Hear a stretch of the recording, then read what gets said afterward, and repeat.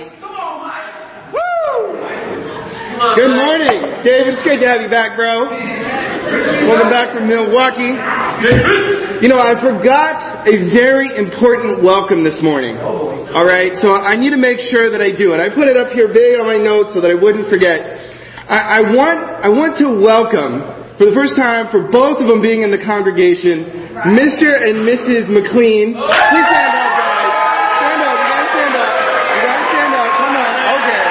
Hey! So, welcome back from your honeymoon. We love you both. They went to another wedding last week, so they weren't able to be here. And then one another time, Euro was here, but Mo wasn't here. So I'm glad the first time I get to be here to be able to do that. But love you. It's good to see you both, Mr. and Mrs. That's awesome. I love it. So, well, I'm going to go ahead and jump in. We're doing our Hall of Faith series, and I figured I'd start here. A little bit of a history thing. In the year 589 BC, right? 589 BC, the Babylonian Empire invades Israel, right? And they begin this massive siege of the city of Jerusalem. It's an unrelenting siege for 2 years. And at the end of the 2 years, the walls finally come down. The Babylonians get in. They come in, they tear down the temple, they take away captives, and they take them away back to Babylon. And it's just left desolate. I mean, just the city is in ruins. People have scattered in different places. I mean, it's horrible. Later you get the book of Nehemiah, which comes up, and different things, and they come back and rebuild the walls and eventually rebuild the temple. But in this time, they come in and the Babylonians come in and they take a lot of things from the temple itself before it's destroyed. They take a lot of the cups and they take the plates and they take a lot of the gold and different relics from the city. And so some of the things most precious to the Jewish people, you know, the place where the temple where they worshipped God was completely destroyed. I mean, talk about demoralizing your enemies, right? And then what happens is they actually took away many of the children of the royal families and of the nobles, and they're taking their own children into captivity, right? And it's this utter pillaging. I mean, if you can imagine your society just being utterly destroyed, and kind of your hopes and the things that you've held on to, and I don't know if you guys would think about it, but you think about how discouraging that would have to be. Like, why did our God let this happen? Yeah. Right? I mean, there are hard things in life. Hard things happen. Right? And at different points, it's something like when we lose our job, or sometimes you have a breakup, or different things that happen. And they're very intensely emotional to us as individuals. But could you imagine, like, our civilization being destroyed, right? I mean, just the foundations of it, how demoralized, how discouraging that would feel, to feel like just defeated. Yeah. You see what I'm saying? And so this is what happens to these Jews. They're taken away from their home, and they know that their foundations have been, honestly, just utterly destroyed in a lot of ways. And so we're going to be talking about a few of these individuals today. All right? And in the book, we're going to be in the book of Daniel this morning. But what happened was, excuse me, I got the same whatever other people have, so if I have to cough or sneeze or blow my nose or whatever, amen. But we're going to talk about some of these captives. And so these young, specifically, we're going to talk about 3 young men. There were 4 of them. But these young men were taken. And so King Nebuchadnezzar, he brought them in and he said, all right, I'm going to take some of this royal family. They need to be good looking, right? And I don't want to see ugly people. I want to see only the good-looking people. So he's like, they need to be good-looking. I'm serious. He said they need to be intelligent. They need to be perceptive. They need to be wise. They need to be able to learn quickly. And so all of this, so he kind of picked them and he says, I'm going to teach them and educate them, essentially. And they're going to eat from my own table. I'm going to actually provide their meals for them.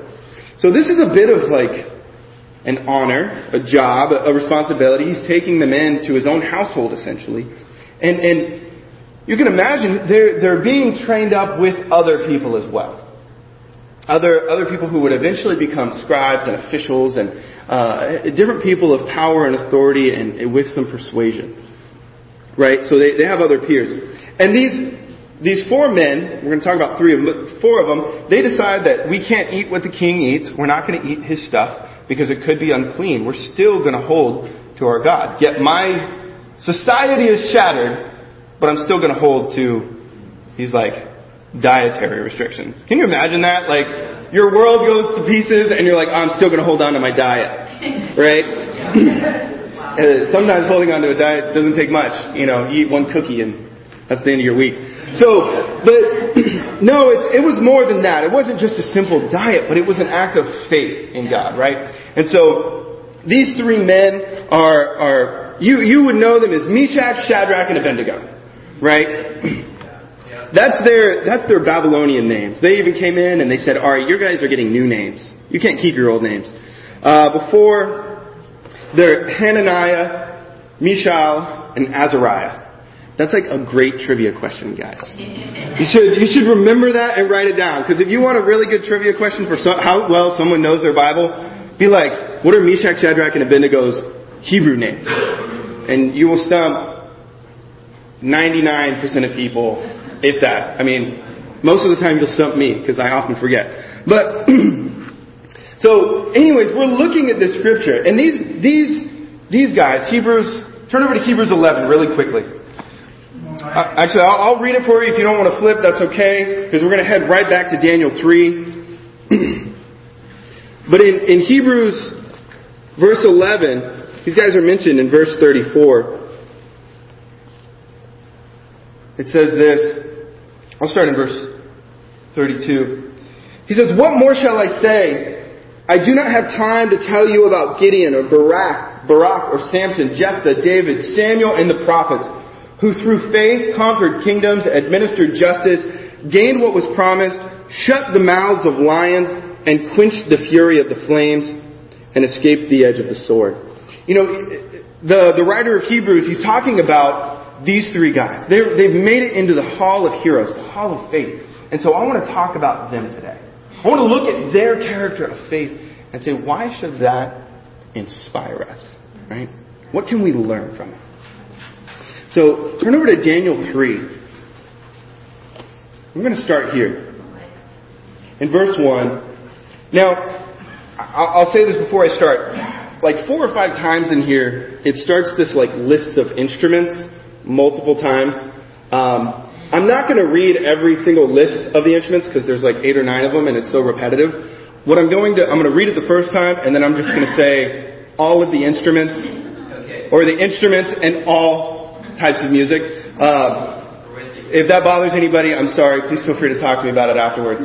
But I'm going to go ahead and start here in verse 1 of Daniel chapter 3. We're going to talk about these guys.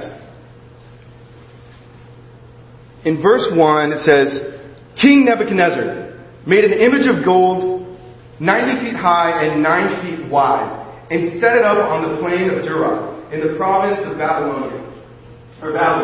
He then summoned the satraps, prefects, governors, advisors, treasurers, judges, magistrates, and all other provincial officials to come to the dedication of the image he had set up. So the satraps, prefects, governors, advisors, treasurers, judges, magistrates, and all other provincial officials assembled for the dedication of the image that the king Nebuchadnezzar had set up. And they stood before it. Then the herald loudly proclaimed, "This is what you are commanded to do, O people, nations and men of every language. As soon as you hear the sound of the horn and flute, zither, lyre, harp, pipes, and all kinds of music, you must fall down and worship the image of gold the king Nebuchadnezzar has set up. Whoever does not fall down and worship will immediately be thrown into a blazing furnace." Therefore, as soon as they heard the sound of the instruments and all kinds of music, all the peoples, nations, and men of every language fell down and worshipped the image of gold the king Nebuchadnezzar had set up. At this time, some astrologers came forward and denounced the Jews. They said to King Nebuchadnezzar, "O king, live forever." Oh, come on, flattery. "You have issued a decree, O king, that everyone who hears the sound of the instruments and all kinds of music must fall down and worship the image of gold, and that whoever does not fall down and worship will be thrown into a blazing fire. But there are some Jews whom you have set over the affairs of the province of Babylon, Shadrach, Meshach, and Abednego, who pay no attention to you, O king. They neither serve your gods nor worship the image of gold you have set up." Furious with rage, Nebuchadnezzar summoned Shadrach, Meshach, and Abednego.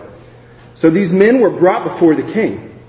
Nebuchadnezzar said, "Is it true, Shadrach, Meshach, and Abednego, that you do not serve my gods or worship the image of gold I have set up? Now when you hear the instruments and all kinds of music, if you are ready to fall down and worship the image I have made, very good. But if you do not worship it, you will be thrown immediately into the blazing furnace. What God will be able to rescue you from my hand?" Shadrach, Meshach, and Abednego replied to the king, "O Nebuchadnezzar, we do not defend ourselves before you in this matter. If we are thrown into the blazing furnace, the God we serve is able to save us from it, and he will rescue us from your hand, O king. But even if he does not, we want you to know, O king, that we will not serve your gods or worship the image of gold you have set up."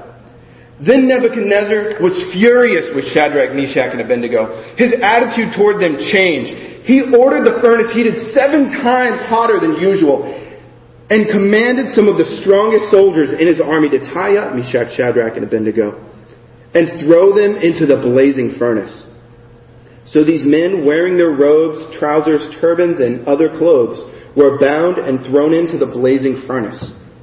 The king's command was so urgent and the furnace so hot that the flames of the fire killed the soldiers who took up Shadrach, Meshach, and Abednego. And these 3 men, firmly tied, fell into the blazing furnace. I'm going to stop there. Point 1. The people's representative. Right? You know, these men were the Jewish captives, taken from their homeland. They were there. They didn't really know the God of Israel. They didn't know the people of Israel. Right? Because the people of Israel were supposed to be the people of God. And these are the only representation that many of them are going to know. Right? Especially because they're before the king. And they know the other officials. And in fact, they were very well liked by the king and what they did. And I'll talk a little bit about that later. But here you have these 3 guys, and they're there saying, we are going to make sure we serve God. There's an aspect where they knew who they were, right? Despite the fact that their temple was destroyed, they no longer had their homes. Who knows if they really had any sort of contact with their parents any longer? And yet, they're saying, we're going to hold to our God. They were representing the people of Israel. And in a time where, honestly, they didn't have much to be proud of or happy about, they were, as Jews, they were going to represent God's people, right? And so, you see this, and here they are before the king. And I want you to consider this scenario, all right? Your house is destroyed, your community is gone. Here you are before a king who's just given you everything that you currently have. You literally eat food because he gives it to you.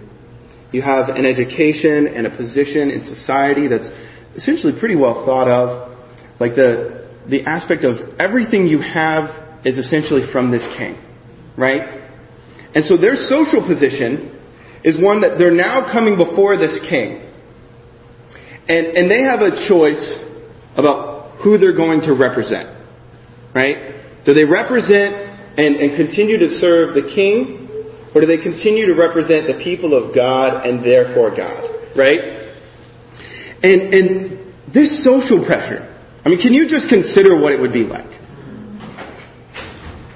What sort of social pressure did they have on them to just bow down and kind of, all right, I will kneel.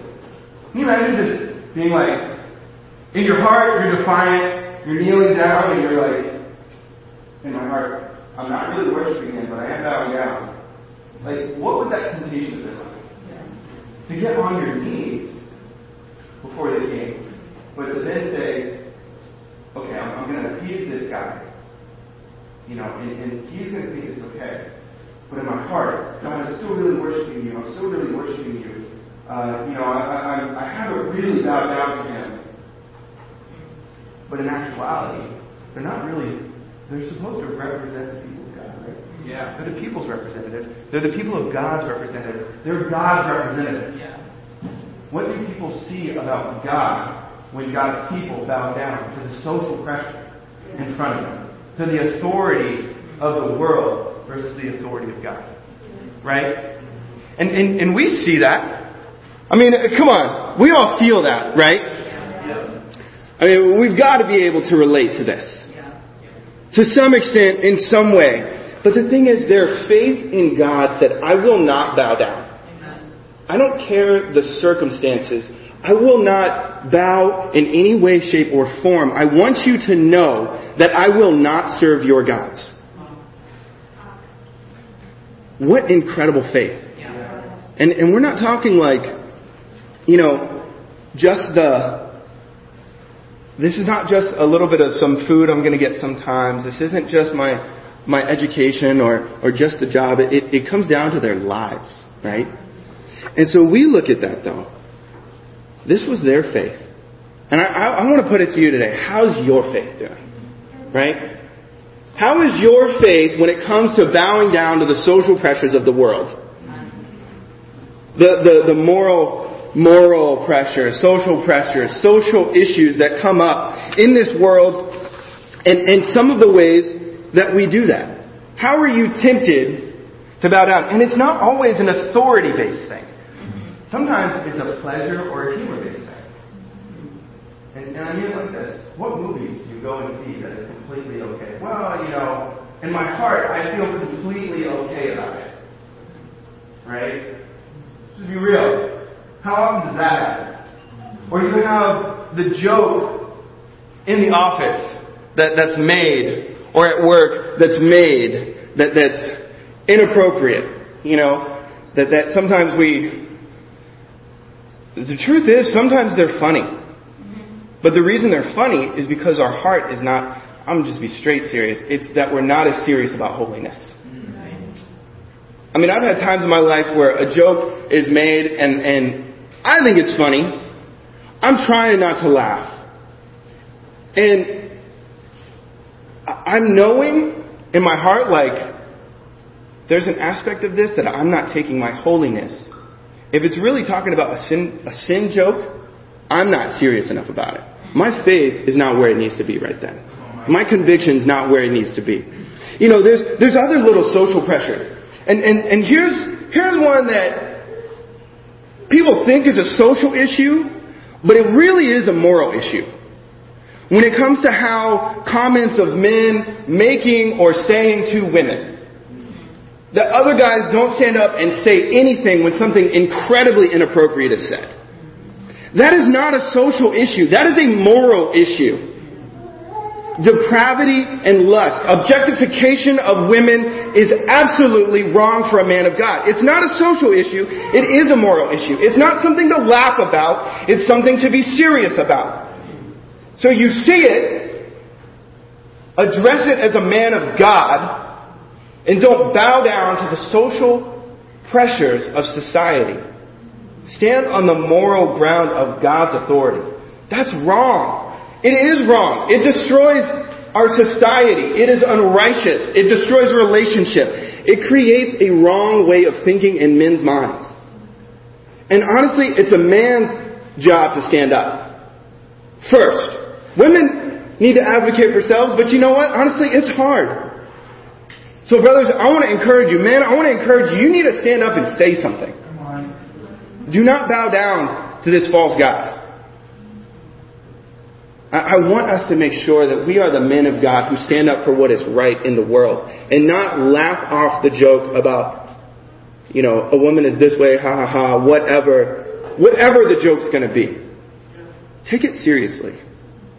Respect, humility, all of these things are what men of God do. Amen? Amen. I want us to be clear on that. You are the representative of God. We are the people's representative. We represent the people of God today. Meshach, Shadrach, and Abednego said, we will not bow down. They did not forget who they served. Another one of the things that I want to throw out there is work. Sometimes, and I want us to take this conviction forward. There are times when in different jobs and different people, and there are certain circumstances that we can understand that there are certain jobs you can't change. Certain jobs you have certain expectations on you, and depending on your level of responsibility.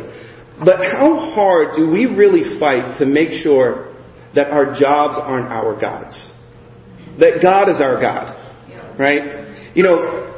That our time spent being able to be with the body or being able to spend quality time with disciples is not taken over by our jobs, right? Because ultimately, spiritually, you're storing up treasure in heaven. One day that job, honestly, will that business even be around in 20 or 30 years? Who knows? Maybe it'll last a couple hundred years, but in the end, it's all going to burn, right? I said that with a little bit of humor, but I say it in all seriousness. It's not really going to matter. What's going to matter to you? It's going to matter whether you make it to be with God or whether you don't, right? And I remember there was a time where I did work for Starbucks. I was trying to become a store manager. I didn't know if the ministry was going to work out for me. And so I'd applied for a job and I was working to be up to an assistant store manager, and I was a supervisor for the store, and I was trying to go after it. But when I interviewed, I told the guy, his name was Paul. I told him, I said, I go to this church. This is my first priority. I need you to know that this is what's going to be first. I will work my tail off for you. But this is in the interview. Like they say, don't bring up spiritual things. Sometimes you can't ask any religious questions in an interview. I just try to get that out of the way. And I just tell them up front. I'm not trying to say, hey, please come to church with me right away. I'm just saying, look, I need you to know that this is where I stand on this. That this is what's going to be most important to me. And when the issue, I did get hired. And when the issue did come up, I let him know, hey, I'll work this for you. But I did tell you when I got hired, and if I need to fill out any paperwork, I'll do it. But I will not work these other times. Please do not schedule me them. Because this is what's important to me. And I made sure that my God is God. Not my work. I wasn't going to bow down because I was afraid that I might lose my job. If I lost my job, I lost my job. And it's a little harder when we feel like, hey, I've got a whole family to provide for and all of that. I get it. But we also want to make sure that we do our best. Right? We do our best to be with the people who are going to encourage us in our faith. Because ultimately we want to make it to heaven, and we know that Christianity is not a solo sport. Amen? Amen. So I just say that to remember, even to your boss and the people you work with, you are the people's representative. What will they think of your faith and of God? Because Meshach, Shadrach, and Abednego, their faith got them some pretty heavy consequences. Right? But they said, we will not bow down. Our God could save us, but even if He doesn't, we still will not bow down to you. Right? And that's amazing faith right there. They never forgot who they served. So my second point is this. These guys weaned off where they're thrown into the fiery furnace, right? My second point is, the servants of God prevail. The servants of God prevail. Look at Daniel 3. I'm going to pick up again. I'm going to start from verse 13, and I want to look at this. In verse 13, going back, Furious with rage, Nebuchadnezzar summoned Shadrach, Meshach, and Abednego. So these men were brought before the king. And Nebuchadnezzar said to them, "Is it true, Shadrach, Meshach, and Abednego, that you do not serve my gods or worship the image of gold I have set up?" Now when you hear the sound of the instruments and all kinds of music, if you are ready to fall down and worship the image I have made, very good. But if you do not worship it, you will be thrown immediately into a blazing furnace. Then what God will be able to rescue you from my hand? Shadrach, Meshach, and Abednego replied to the king, "O Nebuchadnezzar, we do not defend ourselves before you in this matter. If we are thrown into the blazing furnace, the God we serve is able to save us from it. And He will rescue us from your hand, O king. But even if He does not, we want you to know, O king, that we will not serve your gods or worship the image of gold you have set up." Then Nebuchadnezzar was furious with Shadrach, Meshach, and Abednego, and his attitude toward them changed. He ordered the furnace heated 7 times hotter than usual and commanded some of the strongest soldiers in his army to tie up Shadrach, Meshach, and Abednego and throw them into the blazing furnace. So these men, wearing their robes, trousers, turbans, and other clothes, were bound and thrown into the blazing furnace. The king's command was so urgent and the furnace so hot that the flames of the fire killed the soldiers who took up Shadrach, Meshach, and Abednego, and these 3 men, firmly tied, fell into the blazing furnace. Then King Nebuchadnezzar leapt to his feet in amazement and asked his advisors, "Weren't there 3 men that were tied up and thrown into the fire?" They replied, "Certainly, O king." He said, "Look, I see men walking around in the fire unbound and unharmed. And the 4th looks like a son of God." Nebuchadnezzar then approached the opening of the blazing furnace and shouted, "Shadrach, Meshach, and Abednego, servants of the Most High God, come out! Come here!" And so Shadrach, Meshach, and Abednego came out of the fire, and the satraps, prefects, governors, and royal advisors crowded around them. They saw the fire had not harmed their bodies, nor was a hair of their heads singed. Their robes were not scorched, and there was no smell of fire on them. Then Nebuchadnezzar said, "Praise be to the God of Shadrach, Meshach, and Abednego, who sent His angel and rescued His servants. They trusted in Him and defied the king's command, and were willing to give up their lives rather than serve or worship any god except their own God.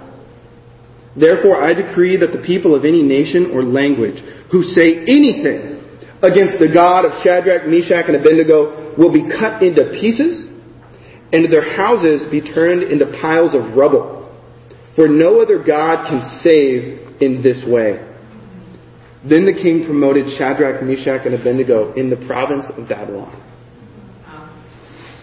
When we left off, these guys were thrown into their debt, right? They said, "We will not serve you." And my point was that the title of the point is "The Servants of God Prevail." They were expected to die, and they didn't.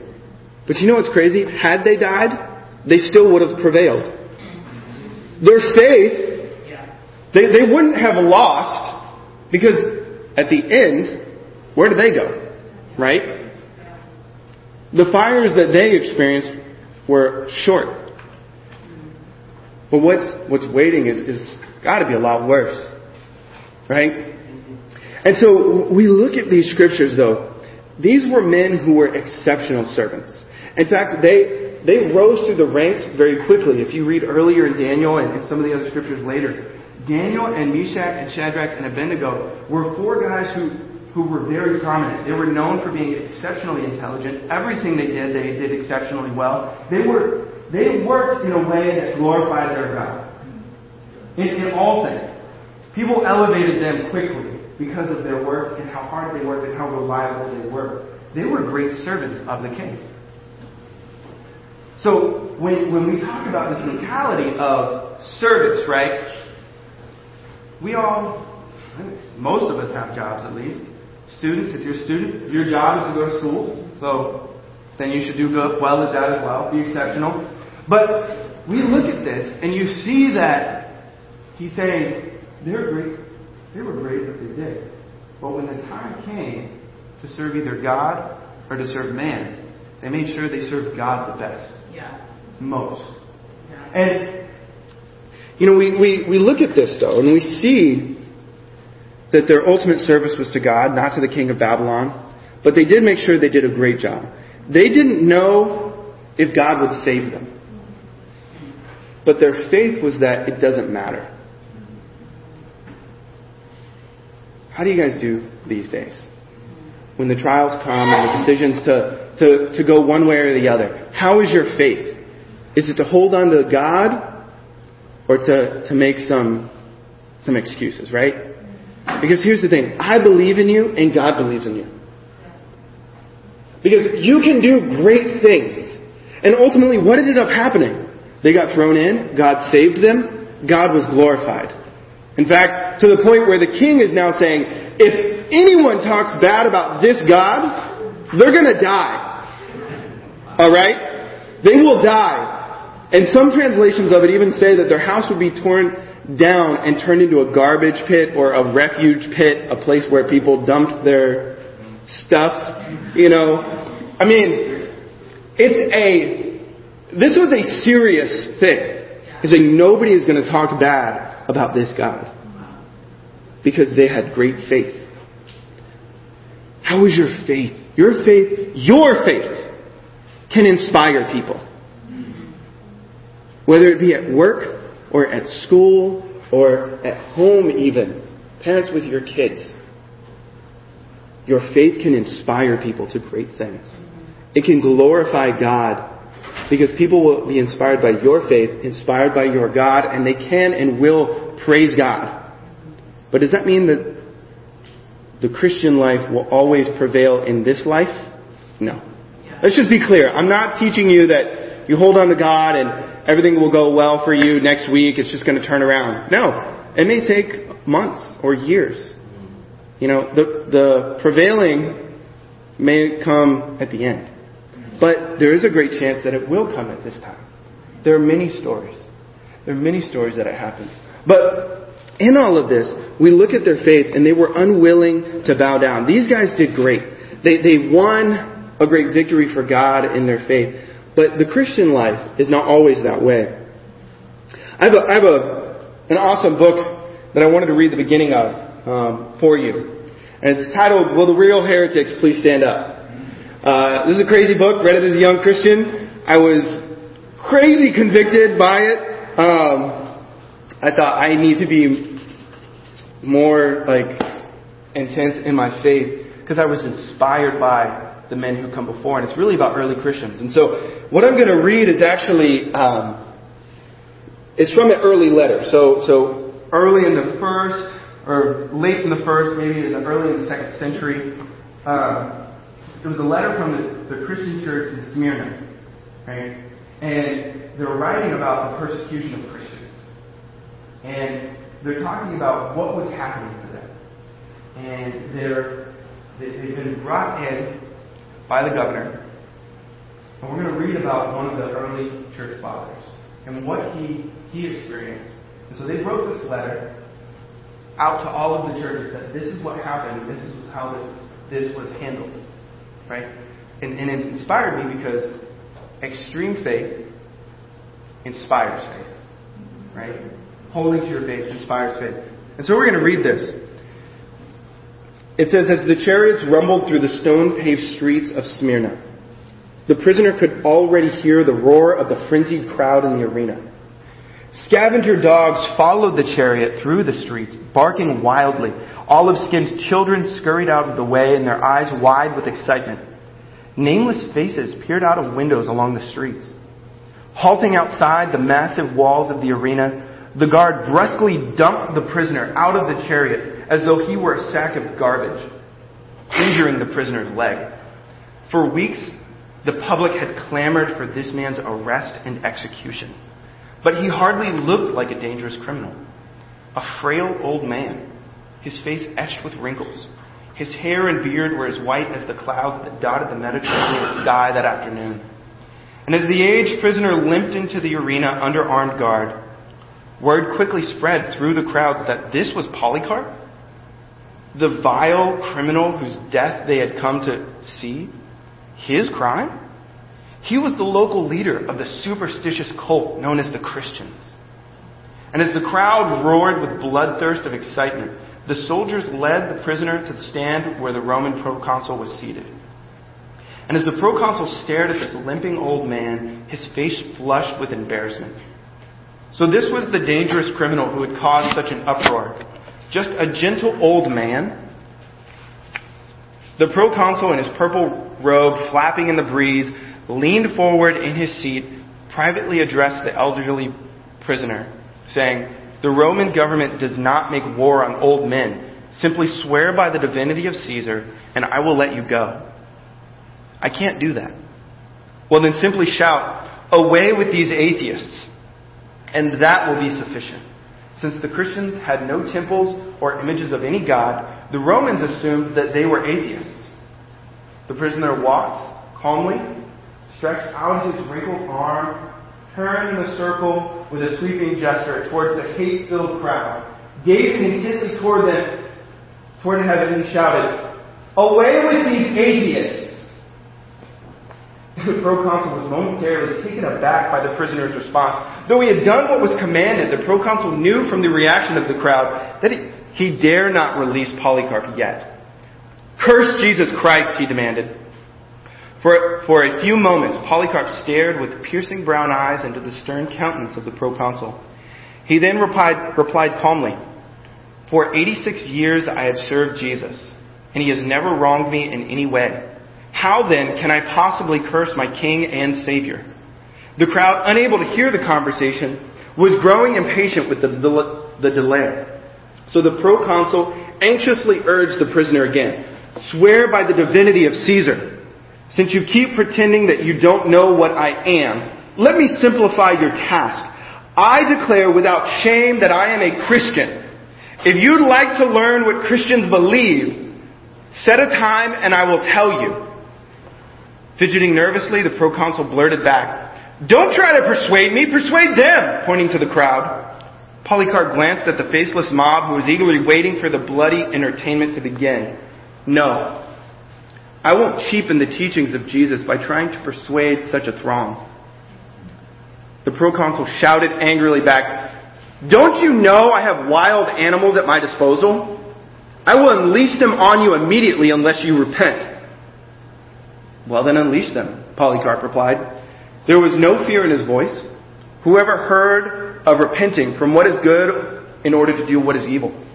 The proconsul was accustomed to intimidating even the strongest, most hardened criminals, but this old man was getting the best of him. He laughed back at the prisoner. "Since wild animals don't seem to scare you, know here and now that I will have you burned alive if you do not immediately denounce Jesus Christ." Infused with the Holy Spirit, Polycarp was now beaming with joy and confidence. "You threaten me with a mere fire that can burn for an hour and then goes out. Haven't you heard of the fire of the coming judgment, of the eternal punishment reserved for the ungodly? Why do you keep delaying? Do whatever you want with me." It wasn't supposed to work this way. The proconsul was supposed to be the mighty conqueror, with the prisoner on his knees begging for mercy, but this prisoner, an old man, had vanquished the proconsul.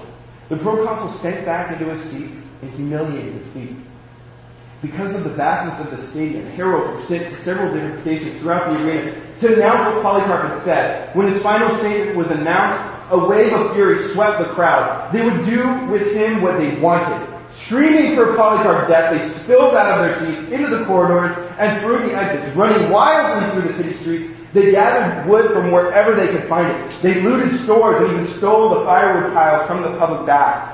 Then they thronged back into the arena, their arms laden with fuel for execution pyre. They piled the wood around an upright stake so which soldiers began to nail Polycarp's limbs. However, he calmly assured the soldiers, "Leave me as I am. The one who gives me strength to endure the fire will also enable me to remain motionless against the stake without having to be secured." After allowing Polycarp to pray, the soldiers lit the wood. By burning Polycarp, the people of Smyrna thought that they had blotted out his name forever, bringing an end to the hated superstition called Christianity. But like the proconsul, they grossly underestimated the vitality and conviction of Christians. Rather than intimidating other Christians, the death of Polycarp inspired them. Rather than disappearing, Christianity grew. Ironically, what the Romans couldn't accomplish was eventually accomplished by professing Christians themselves. Today, the name of Polycarp has been largely forgotten, and the Christianity of his day is unknown to most Westerners. It's true. We know very little of the faith and the zeal and the passion and the vitality of the early Christians. We know so little of their story, so little of their faith. The fires that burned, not just external but internally, of faith in the Holy Spirit, of what they would do. And we look at trials and think it's hard because people don't want to talk about Christianity with us. The stories of their faith are incredible. I'd encourage you to get to know them. Study out some of the early Christians. I believe in you, church. I believe in what we can do. I believe that we can make a huge difference in this city. I believe that our faith will inspire generations. But the question I want to leave with you today really is this. That was their story. What will be your story?